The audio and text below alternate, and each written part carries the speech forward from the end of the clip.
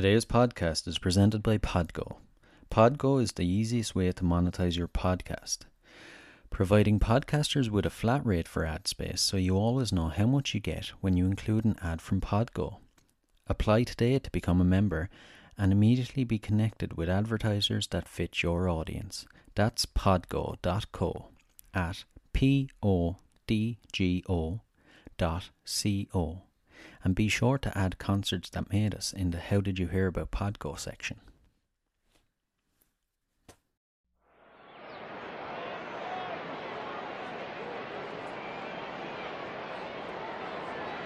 Is everybody in?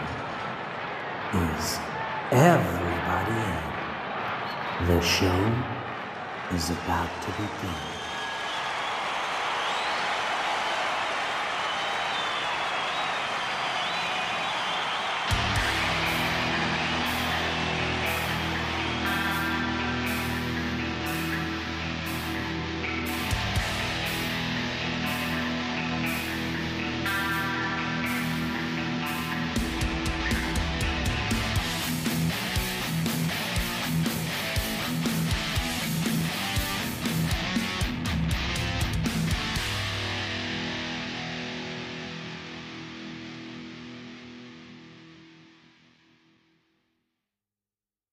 Hey, concert lovers. Welcome to another episode of Concerts That Made Us. I'm your host Brian, and I'm back with another band this week. It's a really fun episode. My guest this week is the punk band Fears of Abandonment. They were formed in 2015 by brothers Ellis and Aidan Holland, and they are the oldest group in their local music collective known as the Chow Mein Triad. The band started off playing pop-punk covers at their high school in Pasadena, but quickly evolved into writing their own material. In 2017, the duo was joined by bassist James Fall, and they began branching out to larger and larger local venues. Mixing dark and woeful lyrics with upbeat pop hooks and melodies, Fears of Abandonment is sure to bring out the inner emo kid in anyone willing to give them a listen. Now, before I chat with the guys, we're going to take a listen to their song Perfect on Paper. So, without further ado, let's get on with the show.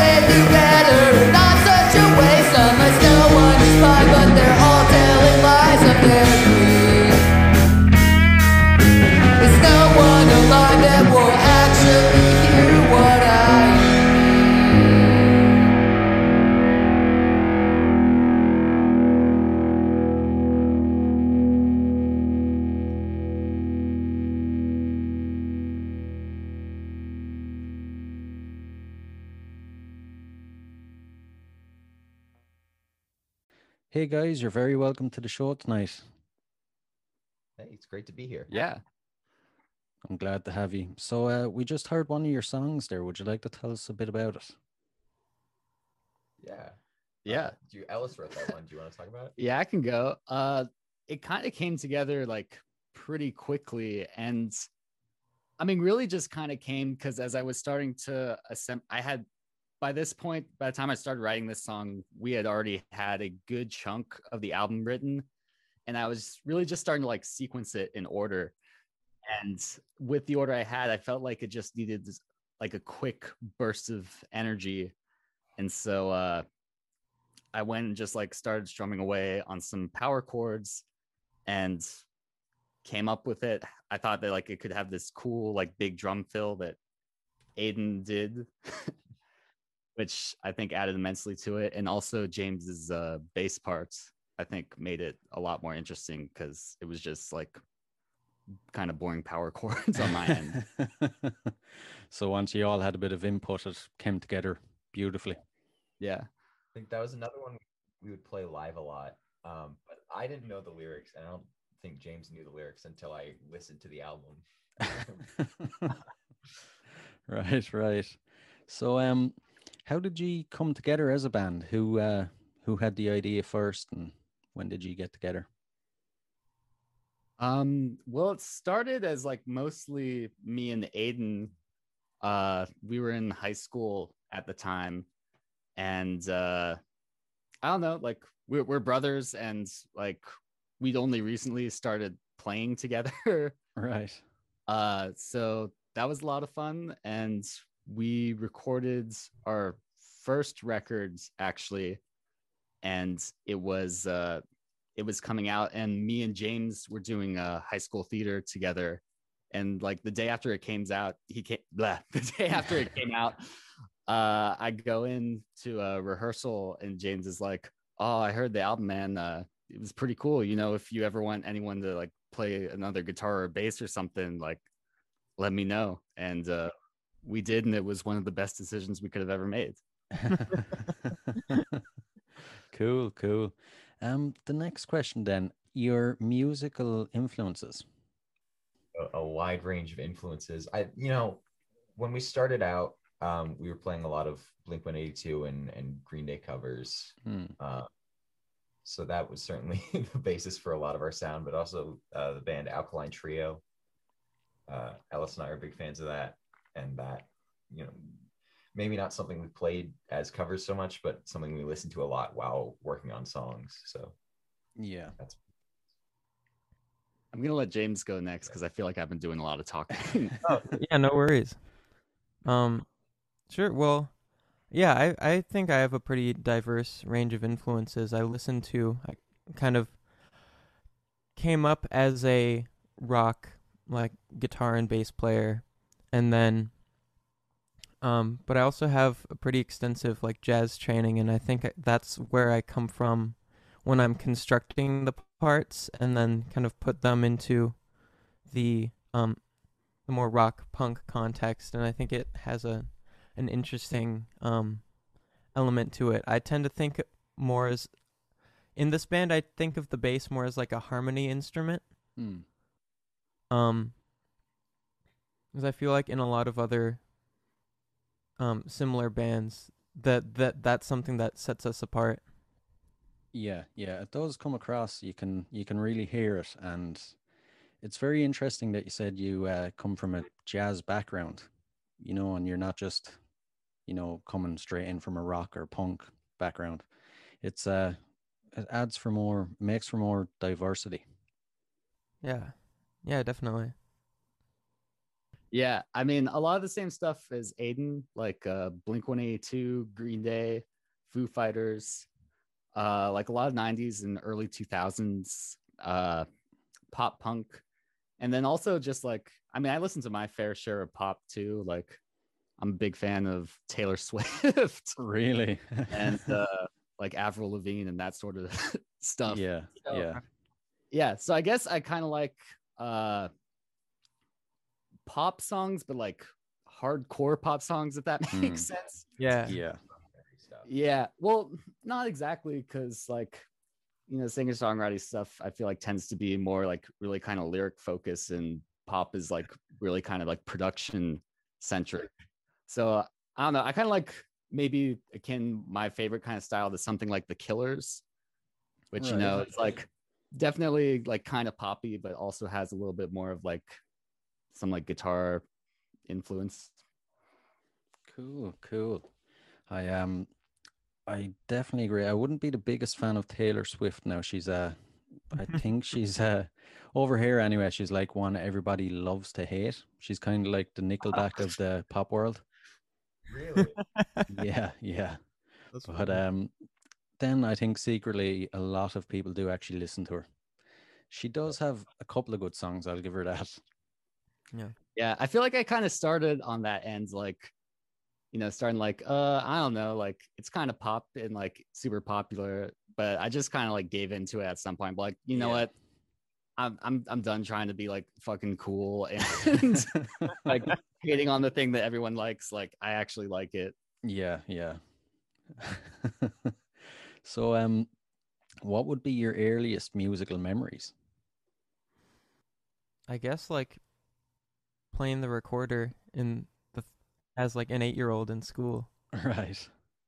I remember being like pretty good at that. Oh. No, stop. Shouldn't stop. So that'd be the first instrument you've ever learned to play.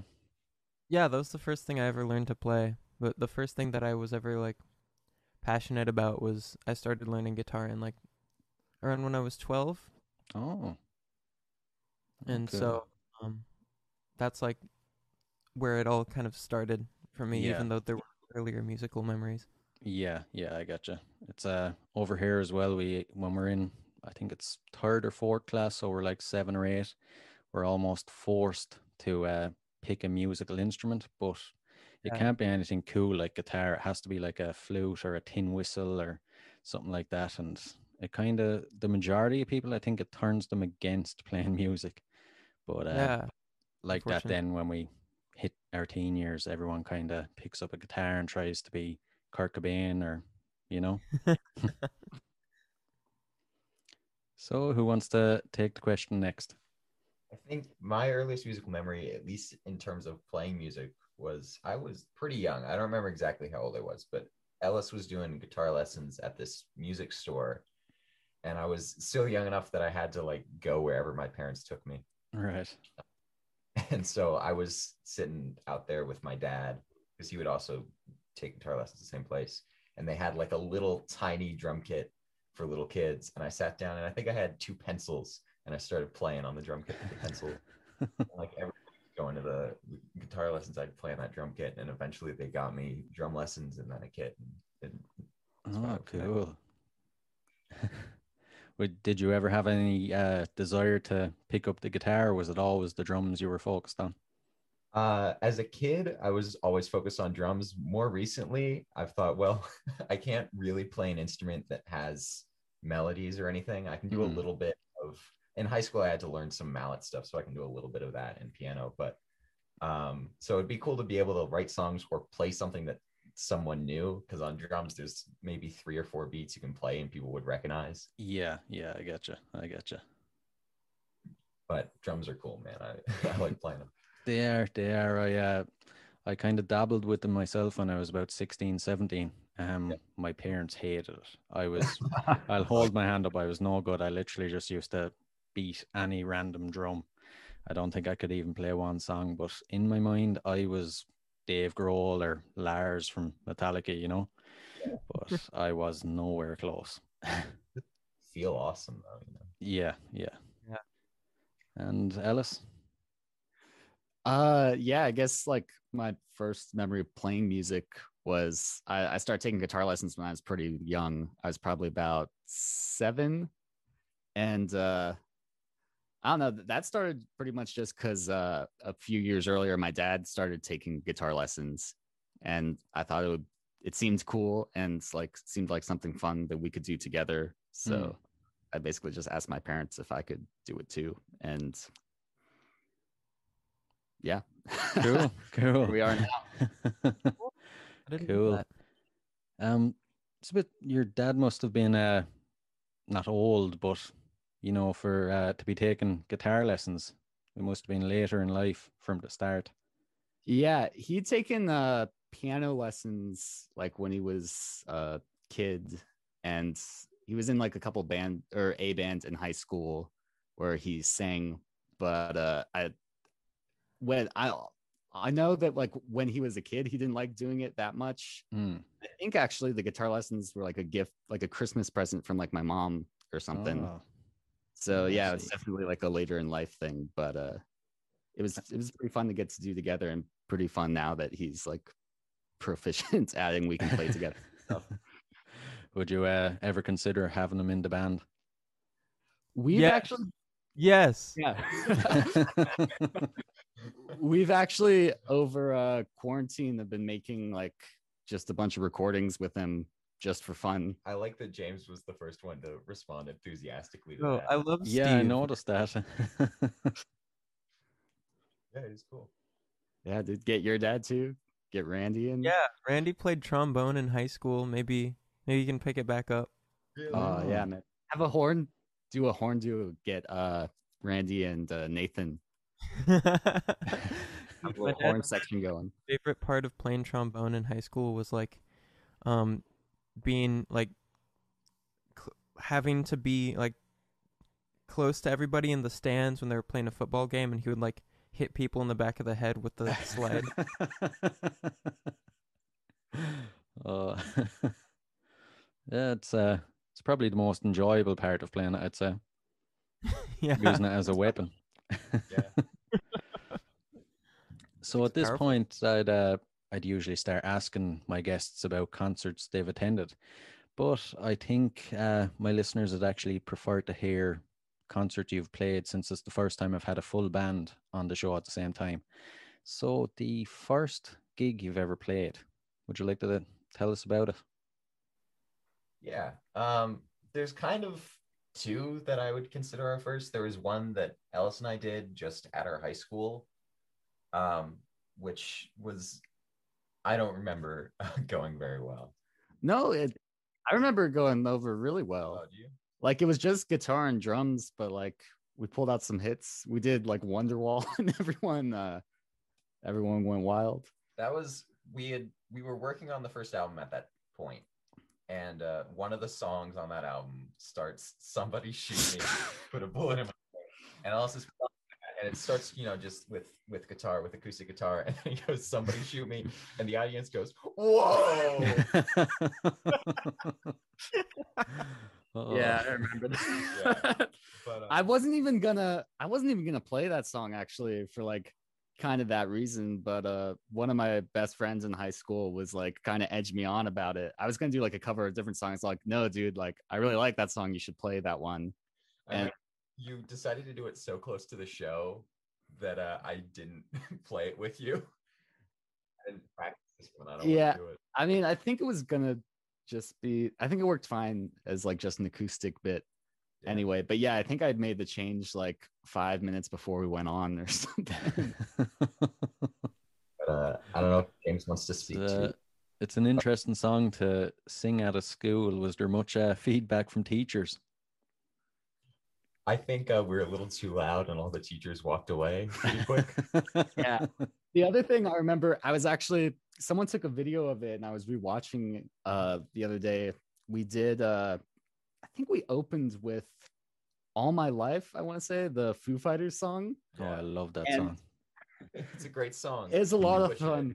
Yeah, I just like remember my voice. It was like making me cringe because of like how hard I was like trying to scream and stuff. And like it's a miracle we played any songs after that. Yeah. Well, Foo Fighters, they have a lot of guitars.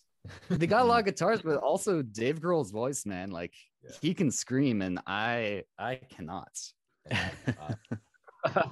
If James wants to speak to our first show at a thrift shop. Ooh, that was fun. That was the first show from when I joined the band. And I think April 2017. Sounds right. We played at this place called Meow Meows in Pasadena. Shout out Meow Meows. It's an 80s themed, like, I guess kind of a little eccentric thrift shop in Pasadena, and it's great. It's a very small venue, but it's a lot of fun because you can get like 30 people in there and it feels like a packed room. And they have all these lights, and we bring all our gear and like play for our friends, and that was a lot of fun. Oh, cool. How did that gig come about? Oh, well, we had just played at the like variety show at our high school. Yeah.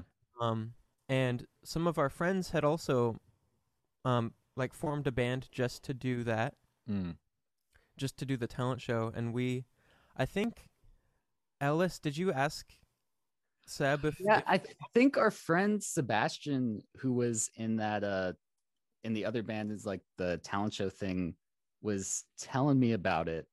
I think that's how it came about. He was telling me about Meow Meows, and I like followed them on Facebook and hit them up and got a thing going. The interesting thing though about playing that place is they book it in like 4-hour blocks. Right. And like, so it's like they kind of give it to like the person that's booking it, and then you're kind of tasked with, you know, creating a show around that. Like no one's going to play for 4 hours, so you have to find like a bunch of other bands to play. And that's kind of how our other friends group, I think, got started. Was they did like kind of their band just as like the talent show thing. And I was kind of scrambling to find like an opening band show, and I was like, hey, like if you guys could open for us at this thrift shop gig, that would be great. Is it a usual thing to play at a thrift shop? No. I was thinking. We don't really have thrift shops over here. We have charity shops, I suppose, that'd be similar enough, but they're always like tiny little box rooms. I'd say 9 foot by 9 foot.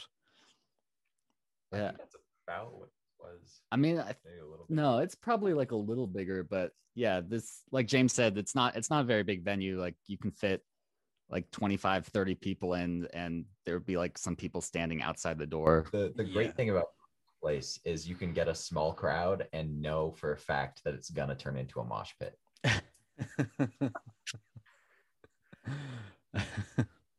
Sounds good. Yeah, it was great. I think also, like, one of the other things that happened was 3 days before we had booked an opening band that dropped out. Oh man. And so we had to kind of scramble. I don't think we ended up finding anyone. I think we ended up I think it was just us and 2 hour showers. So I just we just extended our set. And how long did you actually end up playing for? It felt like a long time. I want to say it was around 2 hours. Yeah. Jeez. Yeah, it was a really long set. It was like 15 to like 17 songs set, I think. What's amazing about that to me is that people stuck around the whole time. Yeah, that's true in hindsight. It was really exciting though, like the first time, because it was our first gig, and it felt good to like be playing for like that long, because it made it feel like a real gig or something, and not like you're just like opening for someone doing like 15 minutes. Yeah, I get you.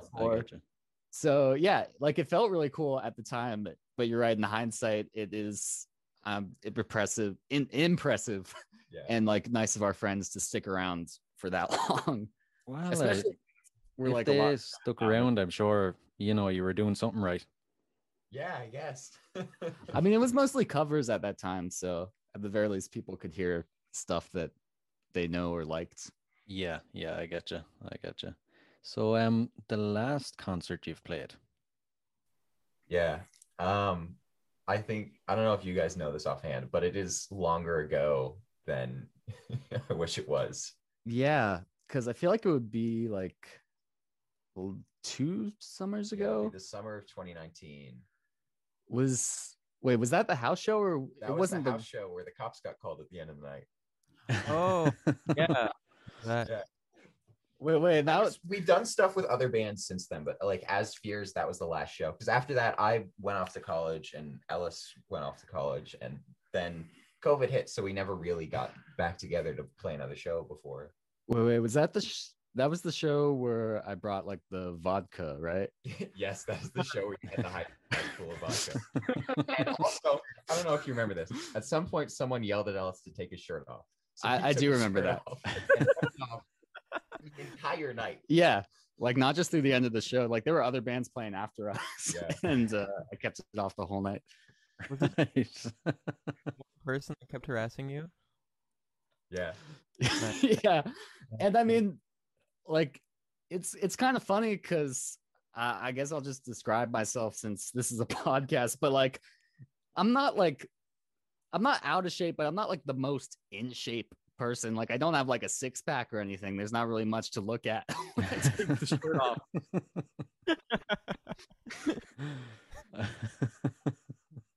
But people were asking, so yeah. You know what? I think in spite of all that, that was one of our better shows. I don't know if that was necessarily like sonically one of our better shows. I had a lot of fun at it, like personally, but I'm not sure if it necessarily sounded great because that was also like one of the only times I think I had a couple of drinks before and during the show. Yeah. And never a good idea. Kids. Yeah, I'm not drink you play. Yeah. Yeah, keep the partying until afterwards, then go wild. I remember during that show, I was playing guitar on one song with one of the other bands, and I was like jumping around and everything, and I accidentally stepped on the power strip, and everything shut off in the middle of the song. Oh man! I think the singer like pushed me because it's like a punk band. That's a thing. I just like knocked into it and complete silence. Are you sure now, since it was one of the other bands, you weren't trying to sabotage their gig? I think so. Oh, I'll stop talking now then. Was that also the show, James, where you were drumming for 2 Hour Shower and you had me do the hi-hat at one point? Yeah, we both played the same kit. It was fun. That was a good time. Yeah, that was a show where it was like the end of the summer and it was just in someone's garage, and like it was just a lot of fun, just one of those like end of summer vibes. You're with your friends, hanging out, playing music. Yeah. Like probably not the flashiest or like best show, but it was definitely one of the most fun ones, I'd say. Yeah. Sounds like it was a great one anyway. A great last gig you played. Yeah. Oh, yeah. Yeah, I only wish it was not as long ago as it is. Yeah, it's a really tough time for live music at the moment. Do you have any live music at all over there? Not really in the city, not where we live, at least. I mean, there's some bands trying to make it work doing concerts over Zoom and stuff. But as far as like actual live, like people on stage, people in a room, not really anything that's not like televised or recorded. Right. Yeah, it's the same over here. They are there's whispers of them trying to get concerts back, and one idea they're floating around is having everybody in a bubble. I don't know how that's going to work. Like a hamster ball? Yeah, basically. The mosh pit might be a bit fun, all right, but other than that, the atmosphere will be crap. I thought you meant like a COVID bubble where like everyone has to stay together for like 2 weeks. Just have it be like a 2-week like quarantine, like Coachella party type thing. Yeah, when you think of it like that, it actually wouldn't be too bad. Everyone just take over a hotel and lock down for the 2 weeks, including the band. Test everyone before they leave. It could in some ways be like way more fun. Yeah. Like if everyone's just stuck together. Yeah, definitely.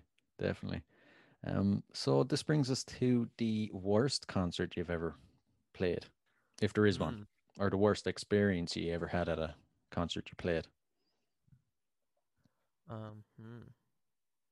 It's, I think in hindsight, a lot of the early concerts we played were probably pretty bad, but we felt good about them. In terms of shows that we felt bad about, I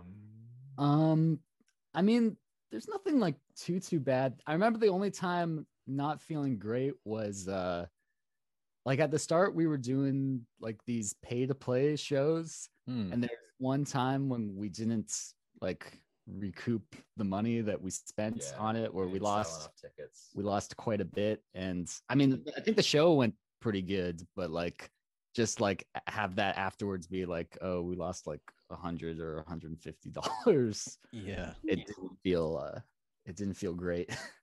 I can imagine. Any aside from sound or sound quality or anything like that, any bad experiences crowd wise or anything like that? Um, we we went on a little like Bay Area tour last summer 2019, and all those shows went pretty well, but in between the shows we were sleeping on a boat in Oakland somewhere. And I don't know, I was I got in a hotel room. Yeah, you were in like a fancy hotel. The people were sleeping on a boat. Do you guys want to talk about what that was like? Yeah, I mean, we didn't end up spending a night on the boat because I was feeling sick like the first day we got there, so we slept in our car instead. So I actually feel like those shows we played, like that first show where that night we had driven up the day before, then slept in the car that night, went pretty well. Yeah, all the shows I thought went really well. Like, yeah.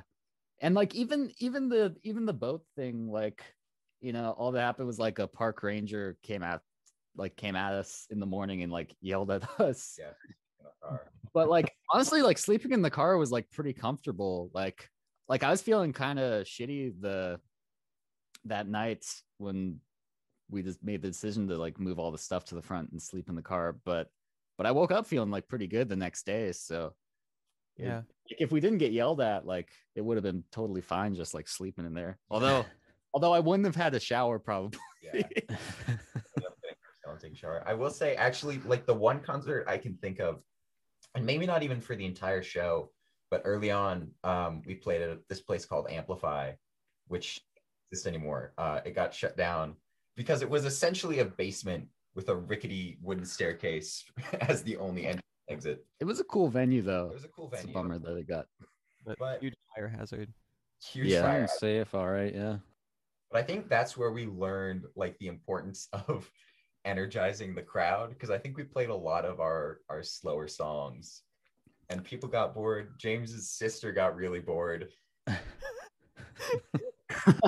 mean, yeah, it seemed like they were into most of the show. Yeah, well, that was also before, like, our first album is actually like a lot more mellow than the one we just released, and this was probably before we wrote most of the songs for that. Like, we probably just had Burning Away maybe, and so yeah, our shows were a lot more mellow. And also, as far as I feel like the problem there was probably as far as designing a set list goes, I usually like to pull, like, you know, the hits, but like also like more kind of obscure stuff just because it's fun, because I don't get to hear it as much, and I'm sure the audience doesn't. But that might have been like a little too heavy of like slow stuff and just songs that people weren't really that into. So I think I've definitely gotten better at like crafting set lists since then. Yeah, it's kind of a learning process as you go along as well, I can imagine. Yeah, definitely. Because I feel like you want to switch it up enough like each time to like keep it fun for you, but you know, there's some stuff you got to stay for the audience, and it's just finding like that right balance between like you're having fun and making sure the crowd's having fun. Yeah, can be definitely, like you said, a bit of a learning process. Yeah, there was one gig I remember we did at a bowling alley, in like the bar in the back of the bowling alley, and not during our set, but during 2 Hour Showers set, which is a band we play with a lot.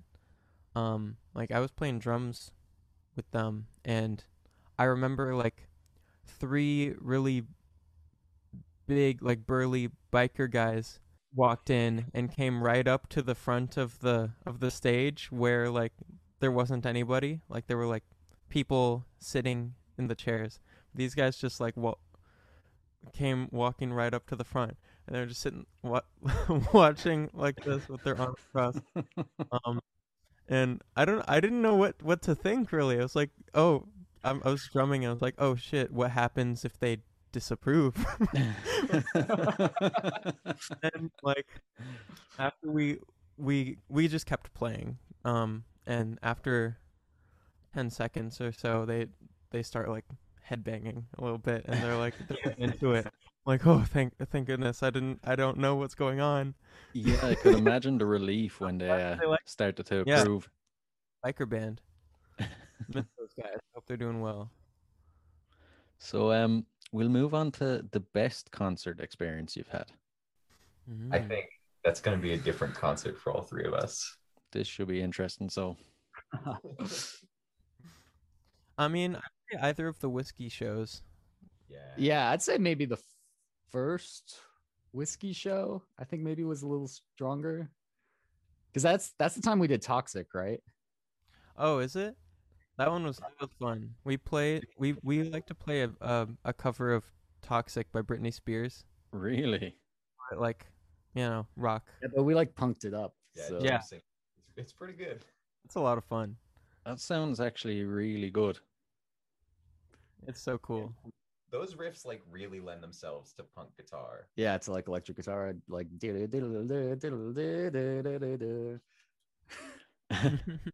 Is there any recordings or footage out there that if anyone wanted to look up and see you playing it? We have videos of it. I feel like we might have tried to post it, but the problem is like it's really frustrating actually, because anytime you try to like post a video of you doing a cover, it usually gets striked. Yeah. For copyright reasons. So I don't know. It may be out there, but it might just, I have a feeling it's probably just our personal like camera roll is the only video footage. Yeah. We can send it to you though. That would be sick. Yeah. That'd be pretty cool. Yeah, but we were playing at like the Whiskey A Go Go, which is one of like, Oh man, are you serious? really cool venues in Los Angeles. That's like legendary, even over here. Yeah. That's amazing. If I was in a band and I played there, I'd be like, right, I'm quitting. Nothing can top that. Yeah, so we've been there twice now, and that was really, really cool. That's where we played Toxic. And I remember the band that we were opening for, like, I don't know, it's just an interesting thing to find out, but I remember seeing that their lead singer, like, this is 2 or 3 years after we played that show. I remember just seeing online somewhere that she had become the bassist in Dragon Force. Jeez. The current bassist in Dragon Force is like the singer in a band called Vigil of War, and that's who we opened up for the first time we played the Whiskey, I think. One of the times. I think the second time. Yeah. It's hard to remember. They blurred together a little bit. Small world. They were only like 6 months apart too, so. She was really nice though. She introduced herself to all the openers, which you don't generally have to do. Yeah, that doesn't always happen. Jeez. How did that come about, getting to play in the Whiskey twice? Oh, that's the coolest part. They messaged us the first time. Yeah. Really? We just got like a message on Facebook from our band, like on our band account, and they're like, "Hey, if you guys ever want to play the Whiskey, just like, let us know." That was the coolest part about it. That like they found us and like reached out, and I feel like also like the other thing that was cool is that's the first place we've ever played that had like dressing rooms. So it felt like there was like a different like band experience. It wasn't just like when you're done, like you just like move your stuff off stage and then you're in like the audience with everyone else. There was like a separate. There was a backstage. Well, that's like I got to be cool and get my girlfriend backstage and be like, "Hey, I'm worth it." Yeah, that concert was a lot of fun. Like it sounded good. I thought we were pretty tight, and it was also just like really fun because it made us feel like a legit band. Yeah. Jeez. It's pretty historic. What's it actually like inside for any of the listeners that don't live in America or in LA? It's really cool. It's a little small, but it's a really nice atmosphere. There's a bar on the second floor. There's a staircase just for the musicians because the green rooms are on like the second floor. Yeah. And the green rooms are really cool. There's a big poster in there that like all the bands that have played there have signed on the poster. Oh man. I think I spent like 20 minutes just looking at the poster, seeing all the cool names that I recognized. Yeah. Was Jim Morrison and guys like that on it? Eddie Van Halen and Green Day, and it's amazing place, man. I'm surprised nobody has tried to steal that poster. I'm sure they've had to like replace it a couple times because it's been around so long. Yeah, yeah. I will say though about those green rooms, they smelled like the walls were caked in decades worth of weed smoke. It was 100%. There's also a bunch of like mysterious stains everywhere. Yep. Lovely. But like, if you do think about it, like it's kind of cool, man. Like, I mean, yeah, that could be Eddie Van Halen stain. yeah, man, there could be. Like, that's a pretty cool claim to fame. I'm standing in Eddie Van Halen's piss stain. Yeah. You should have brought a Stanley knife with you, tried to cut out the patch and try to sell it on eBay. I mean, but that's the thing though, is like you don't with those things, like you don't really know. Like it could have been Eddie Van Halen, it could have been like someone in like a small band our size too.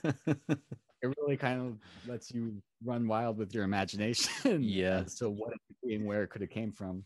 Yeah, but you can, no matter who it came from, you can steal it and claim it's Eddie Van Halen's piss. Yeah. That's true. Well, I mean, technically speaking, can't you do that with any piss stain? That's true, yeah.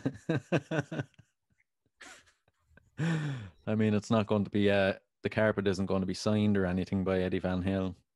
Yeah, exactly. That's marked. So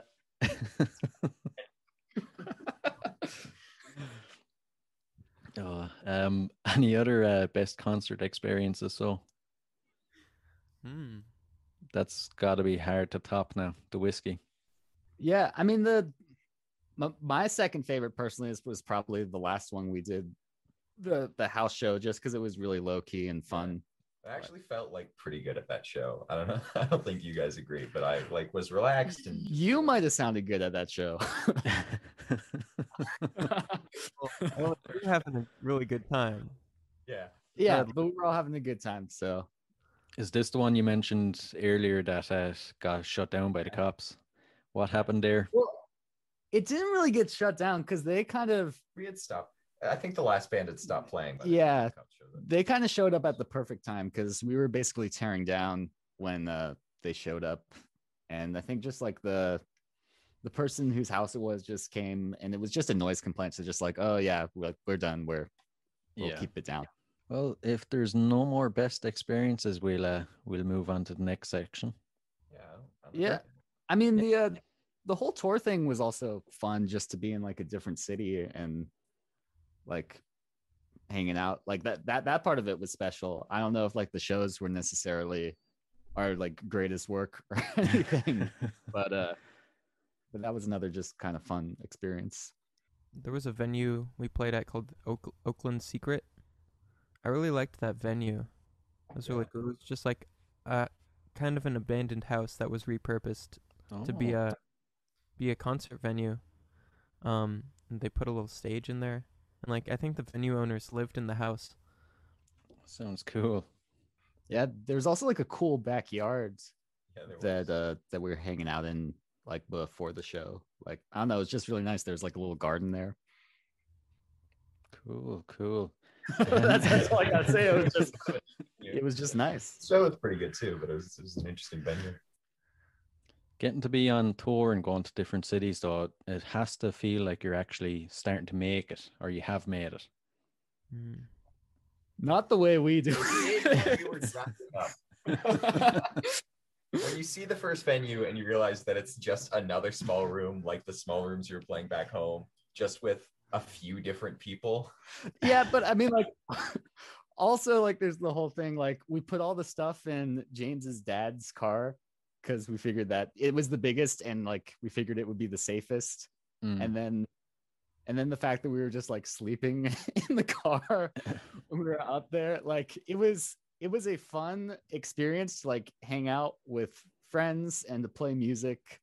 I don't know if it necessarily gave me like the best feeling that we were like a success or anything. But it was a hopeful drive up.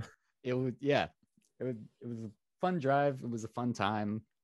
It was worth it, even if we did it like probably the cheapest possible way. Sure, you have the memories anyway and the experiences. It's all part of it.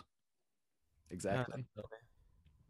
So we'll at this stage I usually get slightly more personal, but I think I'll focus on ye as a band instead of individually. So I normally ask what musician you'd like to quarantine with for 24 hours, but I think I'll ask what famous band you would like to go on tour with. Ooh, that's a really good question. It's a good question. I feel like I want to say we're all going to have differing answers, but last time we didn't have differing answers. Last time I said that. Now, of We course, didn't they can be living or dead from the past or the present. Oh, that makes it even tougher. Sorry. I mean, God, Green Day is like one of my all-time favorite bands. Or that was like, I was obsessed with them when I was starting to learn guitar and bass, and I think we would complement each other, I guess. Okay. That would be an amazing band to tour with. Yeah, For sure. I'd imagine it'd be pretty fun. Even the backstage stuff and everything before and afterwards. They'd seem like to be really just great guys to hang out with. Yeah. Definitely. I'd say Foo Fighters as well. Yeah, Mm. those guys are awesome. Yeah. Yeah. They'd Dave Grohl, they'd be guy. one of my favorite bands. Now, well, I'm not. Dave Grohl would be one of my favorite musicians. I'll put it that way. But Yeah. he actually seems like he still kind of parties hard afterwards. I Yeah. seen him play a gig in 2019 in Ireland, and I think he was half pissed on the stage or half something on the stage anyway. But he was having so much fun, and I could only imagine what he got up to backstage afterwards.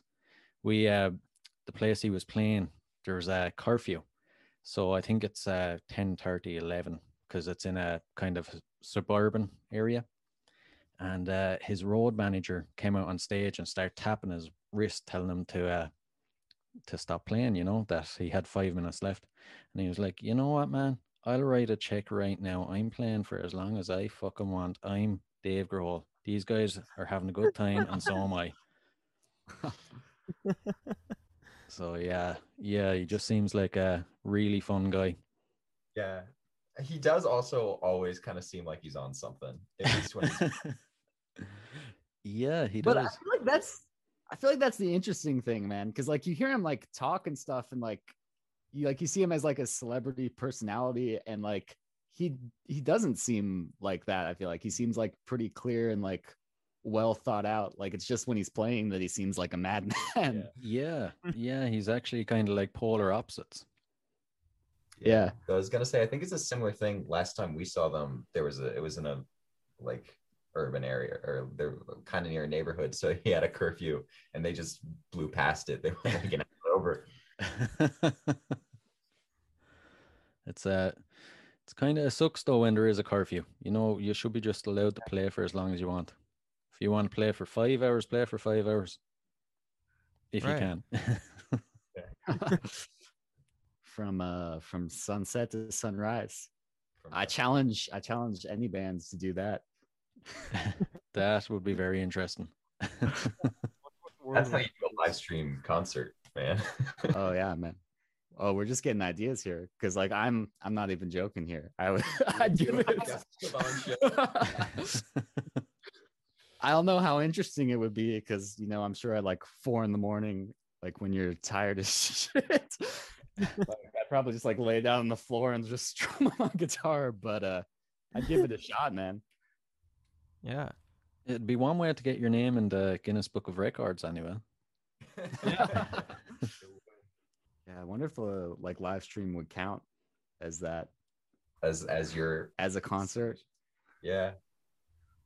I can just see myself getting tucked into this and actually terrified. I'll have to keep an eye out for when you're doing it. I'll definitely be tuning in. For a night-long live stream. Yeah, we'll see how long it takes to talk you guys into it. Kind of about it already.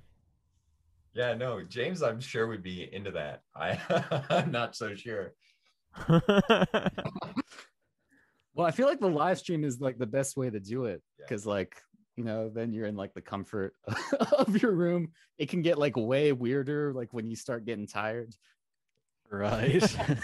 I remember I don't think I've done it recently, but when we first started playing and you would do an acoustic song that didn't have any drums, I'd pull out a pillow and lie down on stage. Yeah, man, we can trade off. Like I'll do an acoustic song and then you just do like a 30-minute drum solo and I'll take a nap.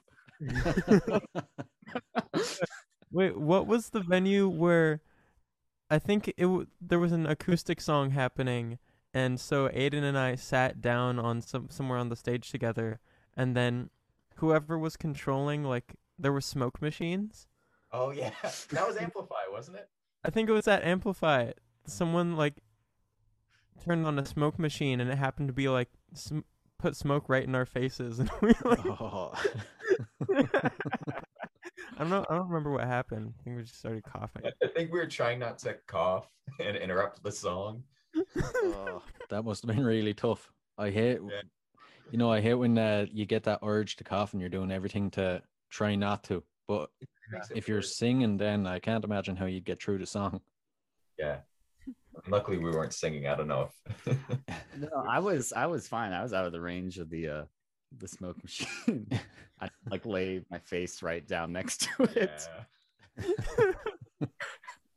Always check for a smoke machine when you're laying down on stage is the moral of that story. So the next question then, if you could see any band living or dead in concert, who would it be? Ooh. Yeah, the living or dead makes it tough.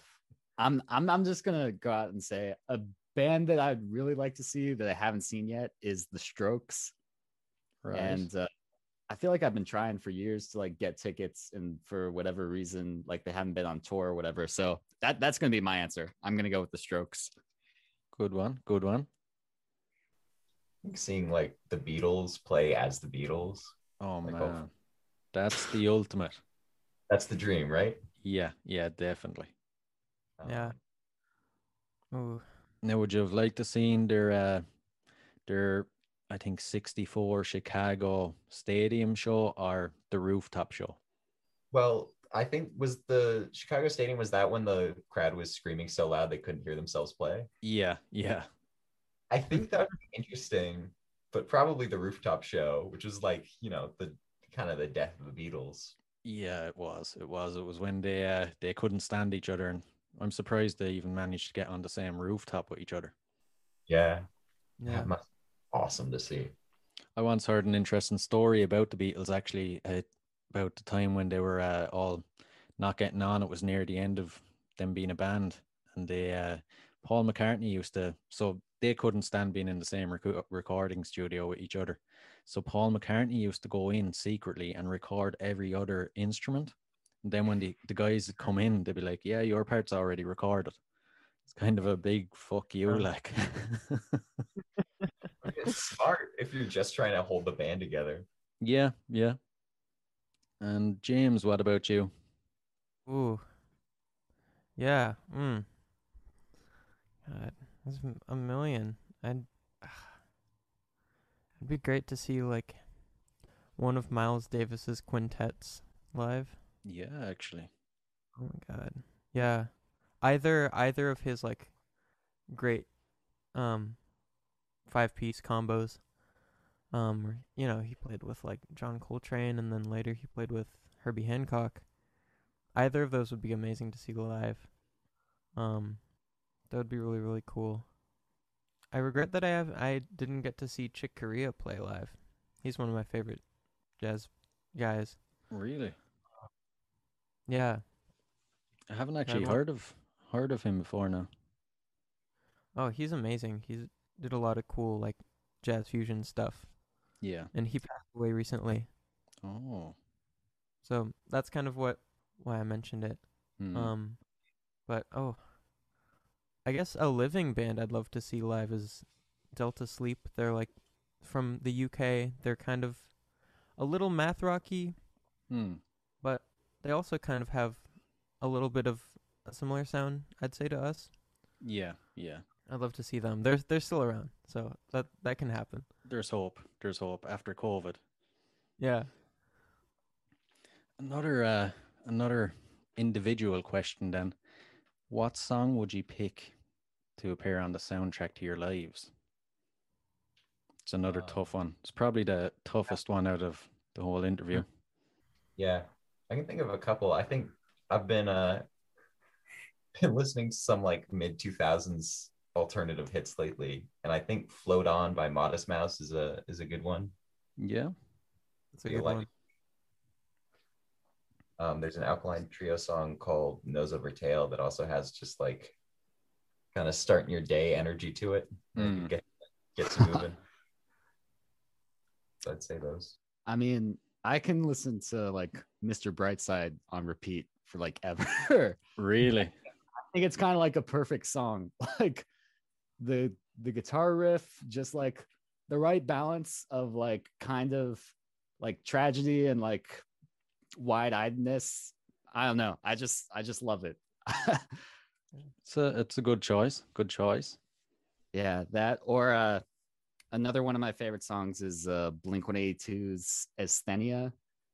It starts like a really cool like kind of space intro, and I just really like the way all the parts kind of fit together in that song. Like in trying to learn it, like it really doesn't sound right unless all the like guitar, bass, it's just guitar, bass, and drums really. But like it's interesting that it's like crafted in such a way that like it doesn't sound right without like any one piece of it.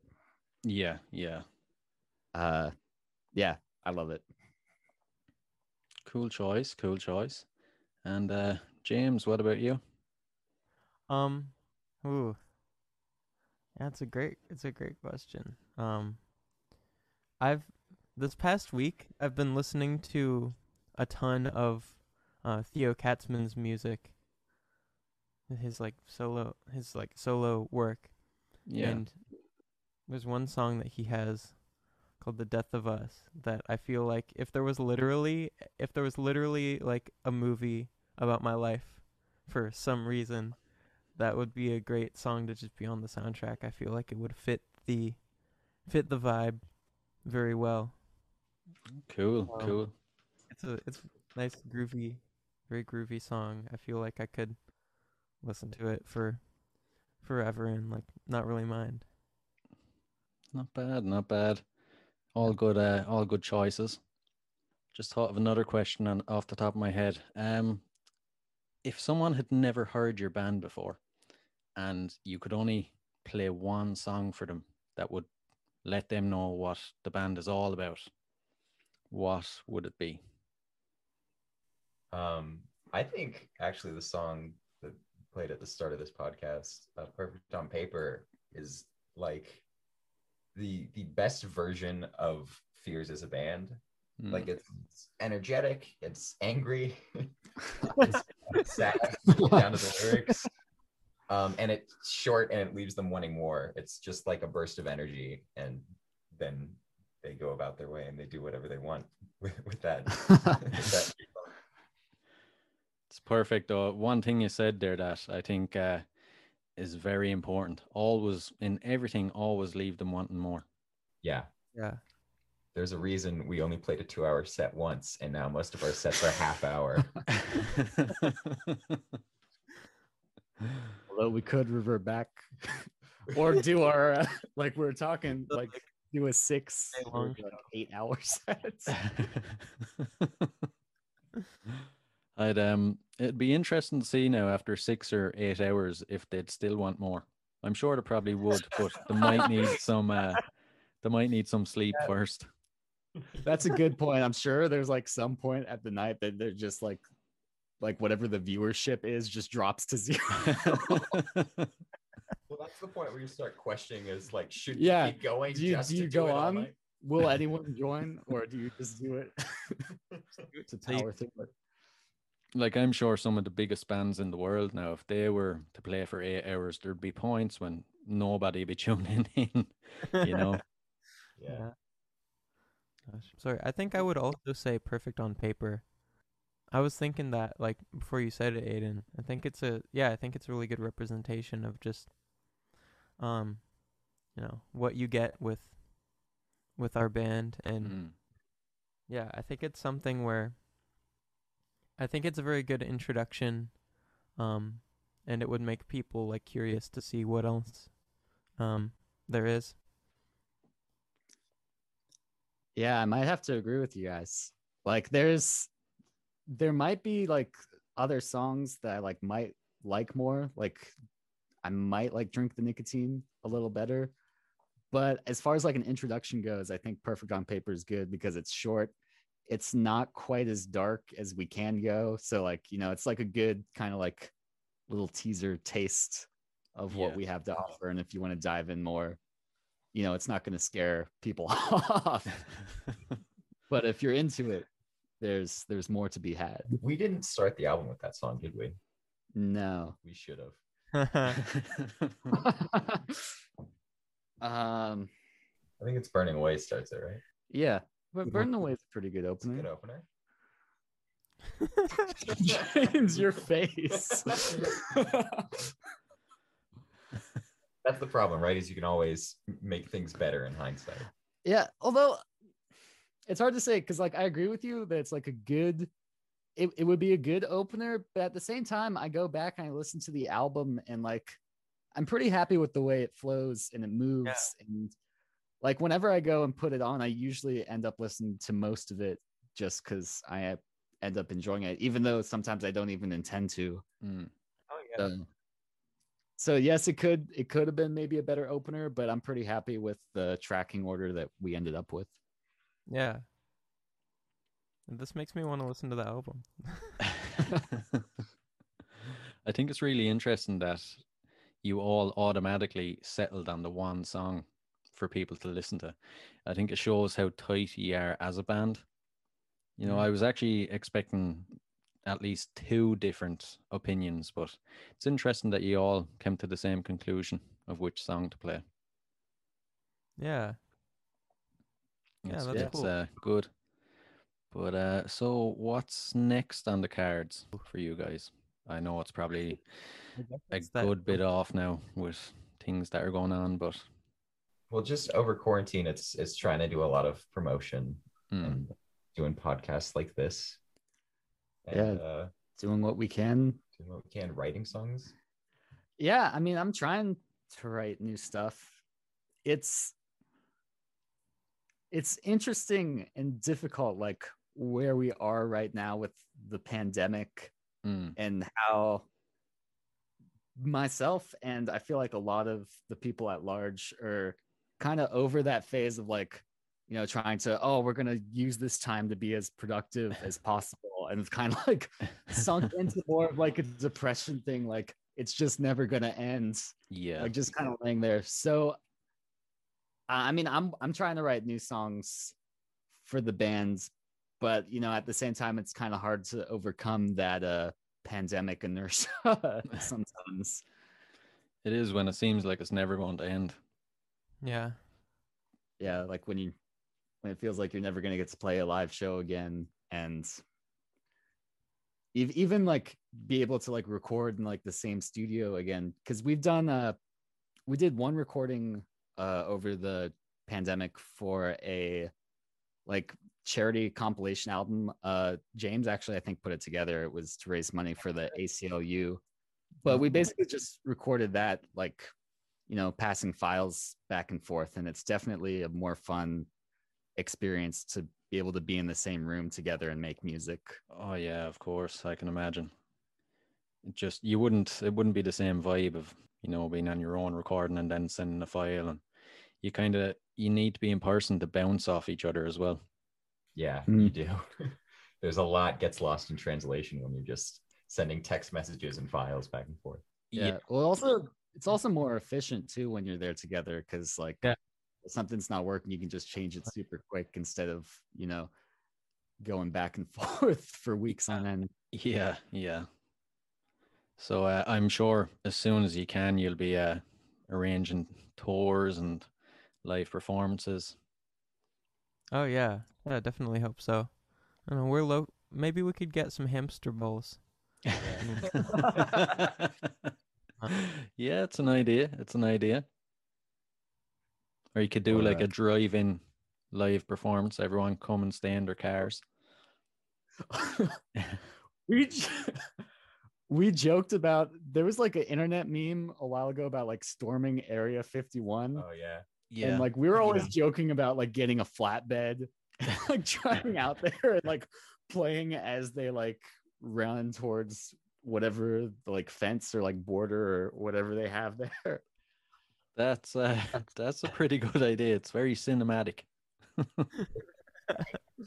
Living in Southern California is you're not that far from a desert, from just like open desert. Yeah, from just like the middle of nowhere. So we could get a bunch of people. It's actually a good idea for your next music video. Yeah. You don't have to pay for desert, do you? No. It's difficult to find electricity in the desert. That's true. If you're in the middle of nowhere. We just fake playing its music video. True. What about the cameras? Make sure they're charged. Yeah. This brings us to the end of the interview. Unfortunately, I really enjoyed it. But before we go, would you like to introduce and tell us a bit about the song we're going to hear? Yeah. Do you mind if we plug the album as well? Yeah, of course. So you wrote this song, right? Yeah. So it's it's Held You By, streaming most places, spelled a dumb way, L''APPEL. That's the way it's spelled. But it's a French word. But it's dumb that it's that. It's the one that came up with the name. I'm aware. I don't think I knew how it was spelled. I did when I was uploading the album to ask you how it was spelled. Song. I need to hear the story behind this name. So, name for the album a long time before we actually recorded it, like before we had all the songs. But we had most of it written, and we knew like what the general vibe of it was at that point. And we are not a band that's great at coming up with names. I think it's a cool name. It's a cool name. Admittedly, it's hard to spell and probably makes it difficult to find and search for it in Spotify. Well, it's two things. But I think it's cool.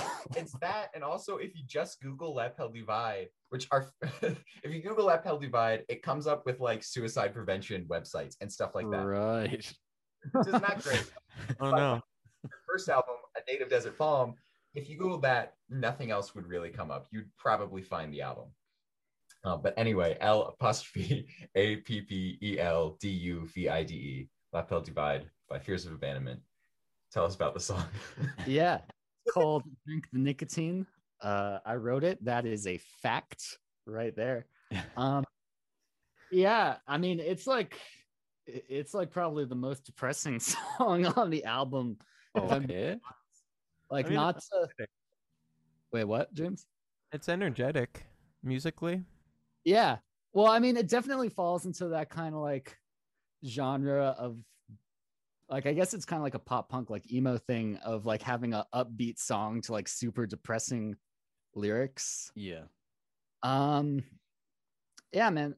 It's basically just about like what Aiden said. Like if you search L'Appel du Vide, which is why I think it's a good name for it. Like it's kind of about like depression and like, I feel like a lot of what we're going through quarantine, like sometimes not feeling like you're able to like really connect with people. Yeah. And like, you know, sometimes feeling like you're not good enough at what you do and just kind of like really kind of like embracing and like clinging to that feeling is kind of what the song's about. So not to end it on a bummer note or anything. But listen to the song, you know. There's you reminded me of a question I was wanting to ask at the start. How did you come up for the name of the band?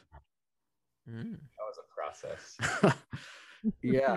I mean, we were bouncing names off of each other for like a good week.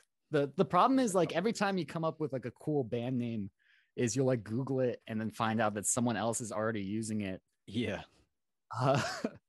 So we had like, yeah, we were like bouncing names off each other for like a week and doing that. And they kept coming up as like actual bands.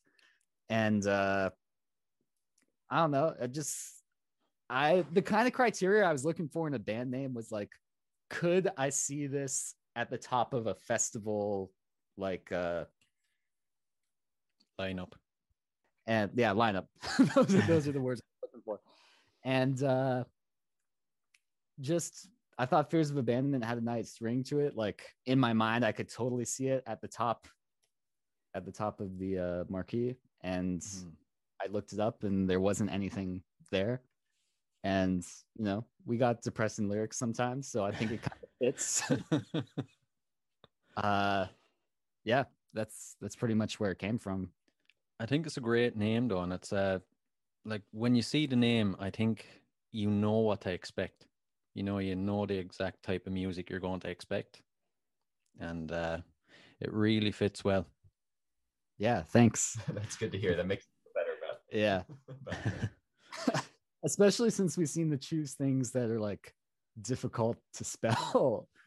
Because we've actually had it misspelled before. Yeah. We've had on playing shows up on marquees or stuff. It's been Fears of Abandonment. Yeah. So maybe that should be what we do for our next album is, you know, try to make something that's easy for people to search for. I thought you meant name it Fears of Abandonment by Fears of Abandonment. Oh, that's good. That would be kind of cool. We do 2 albums. We have one that's Fears of Abandonment, and then it's just a self-titled album. I'll confuse the hell out of people. Every album keep adding an into it, so just have Fears of Abandonment. Every album be a misspelled variation. Yeah, that's a very good marketing idea.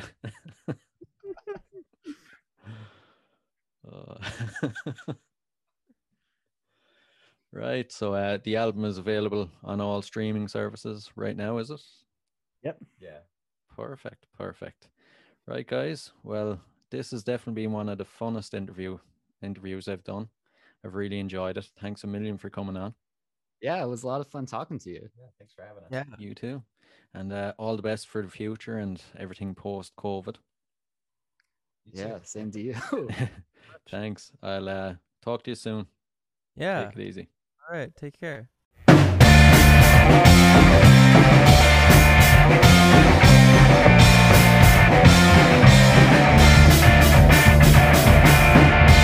All that I want is to connect with you, but you don't care, so this is bound to fall apart. Across the hall, there is a tube, marked skull and cross to end it all.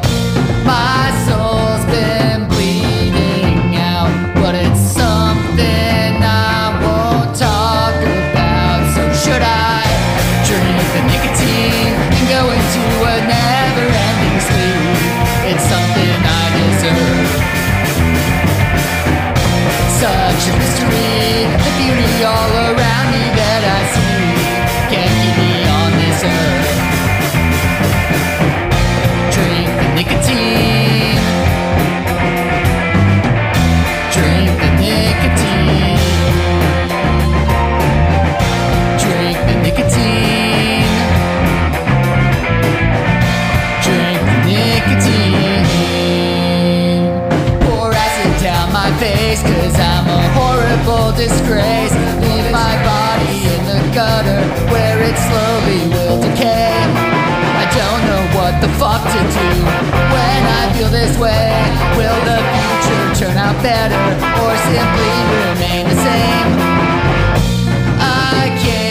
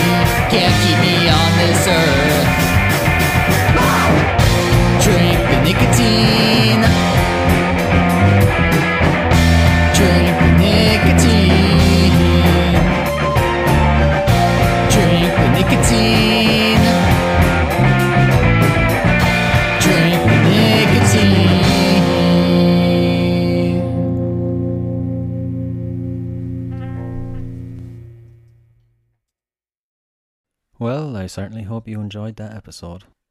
I sure had a lot of fun recording it with the guys. If you did enjoy it, why not rate and review us on iTunes? It really helps the show grow. And make sure to find us and follow us on social media. Just search for Concerts That Made Us. My guest next week is the amazing Eliza Hava. I'm really looking forward to this episode. So make sure you check out her music and be prepared for next week's episode. Until then, keep rocking.